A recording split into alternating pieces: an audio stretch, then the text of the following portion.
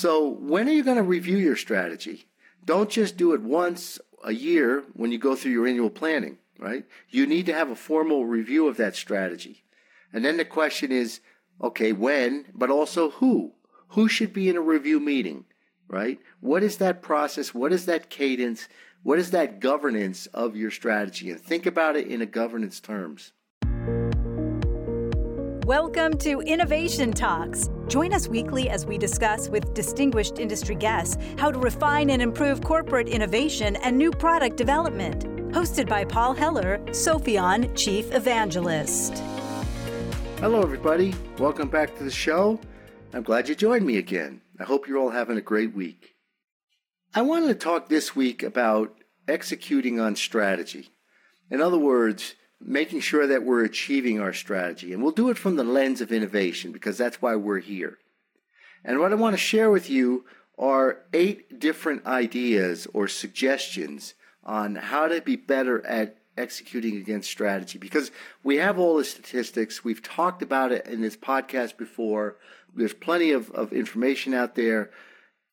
Companies struggle to be good at executing on strategy. Right? They're probably pretty good at creating strategy, but the actual achievement of the strategy is really difficult. And what can we do as innovation professionals to help improve the results of achieving strategy? Now, I'm talking about strategy as a singular term, but we know there are many strategies. In fact, there shouldn't be too many. Right? You can only have a handful of strategies that you can realistically achieve as a company. So if you had a list of 20 strategies, you're probably doing something wrong. But one strategy, you're probably also doing something wrong, but maybe not. So I'm using the singular term, but think now strategies, each strategy doing something similar. So the first one that I'd like to offer and propose is how you define and capture your strategy. So we certainly have the one sentence description. We have the paragraph that describes the strategy. So we got a name, a label of the strategy, and then we have the description. And, you know, if you're like me, those are hard to create sometimes, especially the description, because you want to get it really clear and crisp. And so that's important. And put that in your innovation management system. But there's more. You should be able to define your objectives for your strategy, and even down into something like OKRs, objective key results, because that's going to tell you the value of your strategy. It's going to be the way you know that you were successful. When you're successful, this is the value to the company. This is what we're going to get in return for executing on the strategy. And you need to know that. In your definition of your strategy, you also need to think about metrics and KPIs, key performance indicators, because that's how you will measure if you're making progress on your strategy, right? So what are those? It's different from the OKRs, right? The OKRs are the measure of what comes out. The KPIs, in this example, are the measure of making progress towards the strategy. I've never seen a strategy that didn't have documentation in one way or another around it. Research reports, background material, reference material, PowerPoints, spreadsheets, what have you. So you should store that documentation with your strategy. Don't store it somewhere else. Keep it with the strategy, and that way it's right there handy as part of the strategy. You know, we're going to talk later on about doing a project or bringing products to market. Having access to that documentation could be very helpful when it comes time to launch a product that's supporting a given strategy. You don't have to recreate some of that documentation. In the United States, we talk about something called an elevator message. So what that means for you who are not familiar with it is, imagine you got in an elevator and somebody else walked in and the door closed and that person asked you about the strategy. What would you say in the time you have from when that elevator door closes until you reach whatever floor you're headed to and it opens up? And, okay, it's not that precise, but in a 30-second statement, what would you say for your strategy? And you need to be good at that. You need to really know what that is. The whole organization should understand what that elevator message is. It's a great way to get sharp on your strategy when you have to present it in 30 seconds. Think about a brochure. Put a brochure together for your strategy. You know, I go to a lot of websites, and the strategies sometimes are right there on the website, right? You can go find sustainability or agricultural type of strategies or what have you, and it's right there on the website. Well, even if you're not putting your strategy on your website, think about creating a brochure for internal use. That way people can understand what that strategy is. You don't have to post it on the walls if you don't want to, but have that brochure. Send it around. Another item in the definition of your strategy would be the resource and investment required, right? So capture that at a high level. Go as low as you can or as low as you feel you need to, but you don't have to be perfect here. And when you think about your strategy, you should be thinking about how you're going to roll out your strategy, right? Maybe it's geographically based. We're going to first roll out products in Europe that demonstrate our ability for sustainability. And then we're going to do the United States. And then maybe we're going to do somewhere else in the world. That might be a way you're going to roll out the strategy. Or it might be in certain product lines. We're going to roll it out in our kitchen appliances first. And then we're going to roll it out in these other product lines. So when you think about the resource and investment, you might want to think about it in those groupings. So to say, okay, for example, when we roll this out in North America, or when we roll this out in this product line, here's the resource or investment we're going to make. And again, high level. So that was all part of number one, defining and capturing your strategy. Number two, ownership. You should be really clear about who owns the strategy and who are the stakeholders in the strategy. So who needs to be kept aware and abreast of the progress of that strategy? Those would be the stakeholders. Who owns it? Who's responsible for it? That would be the ownership. Ownership should have one name in particular, but then might have a team of people who are responsible and own the strategy. Number three, governance, process review, cadence. So when are you going to review your strategy? Don't just do it once a year when you go through your annual planning, right? You need to have a formal review of that strategy. And then the question is, okay, when, but also who? Who should be in a review meeting, right? What is that process? What is that cadence? What is that governance of your strategy? And think about it in a governance terms.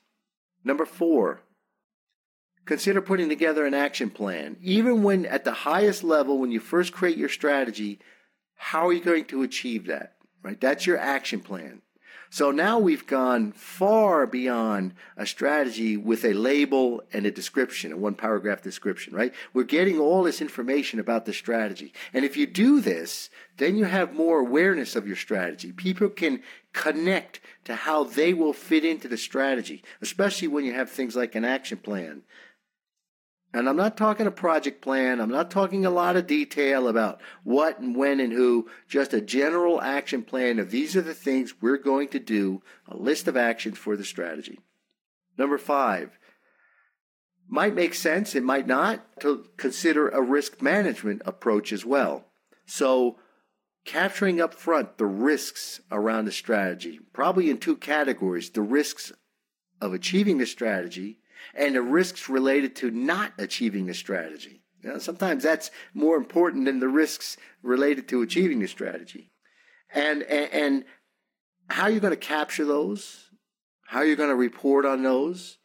How are you going to mitigate those, right? That's standard risk management. But it might make sense, for your strategy to put that in. Maybe certain strategies don't, or maybe that doesn't fit your style, but it's something to consider. Number six, how about scorecards? You know, we do scorecards when we're doing product development, especially in the early phases where we want to just take a gut feel of likelihood of commercial success, likelihood of technology success, and we ask ourselves some base questions. Well, those also fit for strategies, right? So you can make a scorecard around the likelihood of success of the strategy or the likelihood of organizational readiness of the strategy, those kind of things. Number seven, okay, now you have your strategy and it needs to be captured. It needs to be all in one place. You need a single source of truth to be able to get to all that information I just spoke about. Now, you want to tie your initiatives, your projects, your products, whatever language you're using, to that strategy, right? And you have to think about, how will you indicate that a given product supports a strategy, right? Will that be just a sentence? Well, sometimes people forget about that. Sometimes it's nice to just have a few sentences written in that say how that product supports a strategy. But remember the metrics, the KPIs that we spoke about earlier that are in the strategy definition? Well, now, what about at the initiative level, the project level, the product level? So we're talking about qualitative and quantitative data that ties that initiative back to that strategy. So what data matters? How does whatever data we're collecting support the KPIs, the OKRs? So now we have good definition of how this product or this initiative will support that particular strategy. Now, if you're following a structured approach, like most of us are, let's say a gated approach, well, now you want to have some documentation, maybe some deliverables that relate to strategy assessment, strategy definition. And you want to make sure at the gate meeting that you're actually reviewing those. So in the gates, you're discussing, how does this particular product support the strategy? I know this sounds pretty basic, but when we get busy and we all start working, do we remember to step back and have that discussion of strategy at the review points in the project? A lot of times we don't, right? So it's important to make sure that it's baked in to whatever innovation processes you have as well. And finally, number 8. So now that you have a strategy, and now you have initiatives or projects or products tied to that strategy, what you basically have is a portfolio. So now take a portfolio approach, right? Portfolio management, portfolio rebalancing, portfolio reporting of that strategy, right? So the strategy, imagine a strategy dashboard that describes the strategy, has the definition there, has the documents available if somebody wanted to look at it, has a high-level statement of investment and resource required, those KPIs, those OKRs, they're in there. Clearly, I see who the owners are. That should be on the dashboard, so I know who to talk to. Now, when I create a new product offering or some kind of project to bring a product to market, I should be able to go back and easily access and review that information. If I'm on a strategy side, I should see that information in my dashboard, but I should also see the initiatives then that are tied to my strategy and bringing forth that key data we just spoke about, even those 1 or 2 sentences which describe how the initiative or how the new product supports the strategy should be in that report sitting in that dashboard for the strategy. So that's the portfolio thinking, the portfolio analysis around strategy. So there you have it, 8 ideas, things you can think about doing that will help you do a better job at capturing your strategy, making your strategy visible, making your strategy more complete, bringing it down into the projects now that are working on that strategy, the regular review of those, the cadence, all of those things we talked about will bring more awareness to your ability to get to that strategy and be successful in that strategy. So thanks a lot for joining me. I hope you found that valuable, and I look forward to talking again next week. Take care, everybody. Bye for now. Thanks for joining us this week for Innovation Talks with Paul Heller. If you enjoyed the show, please like and subscribe on Spotify, Stitcher, Apple, or wherever you listen to podcasts. For additional information on today's topic, check out Sopheon.com, Sopheon.com, where you will find plenty of innovation-centric content and corporate best practices. If you'd like to discuss anything with Paul or would like to get in touch with the show, email us at talks@sopheon.com.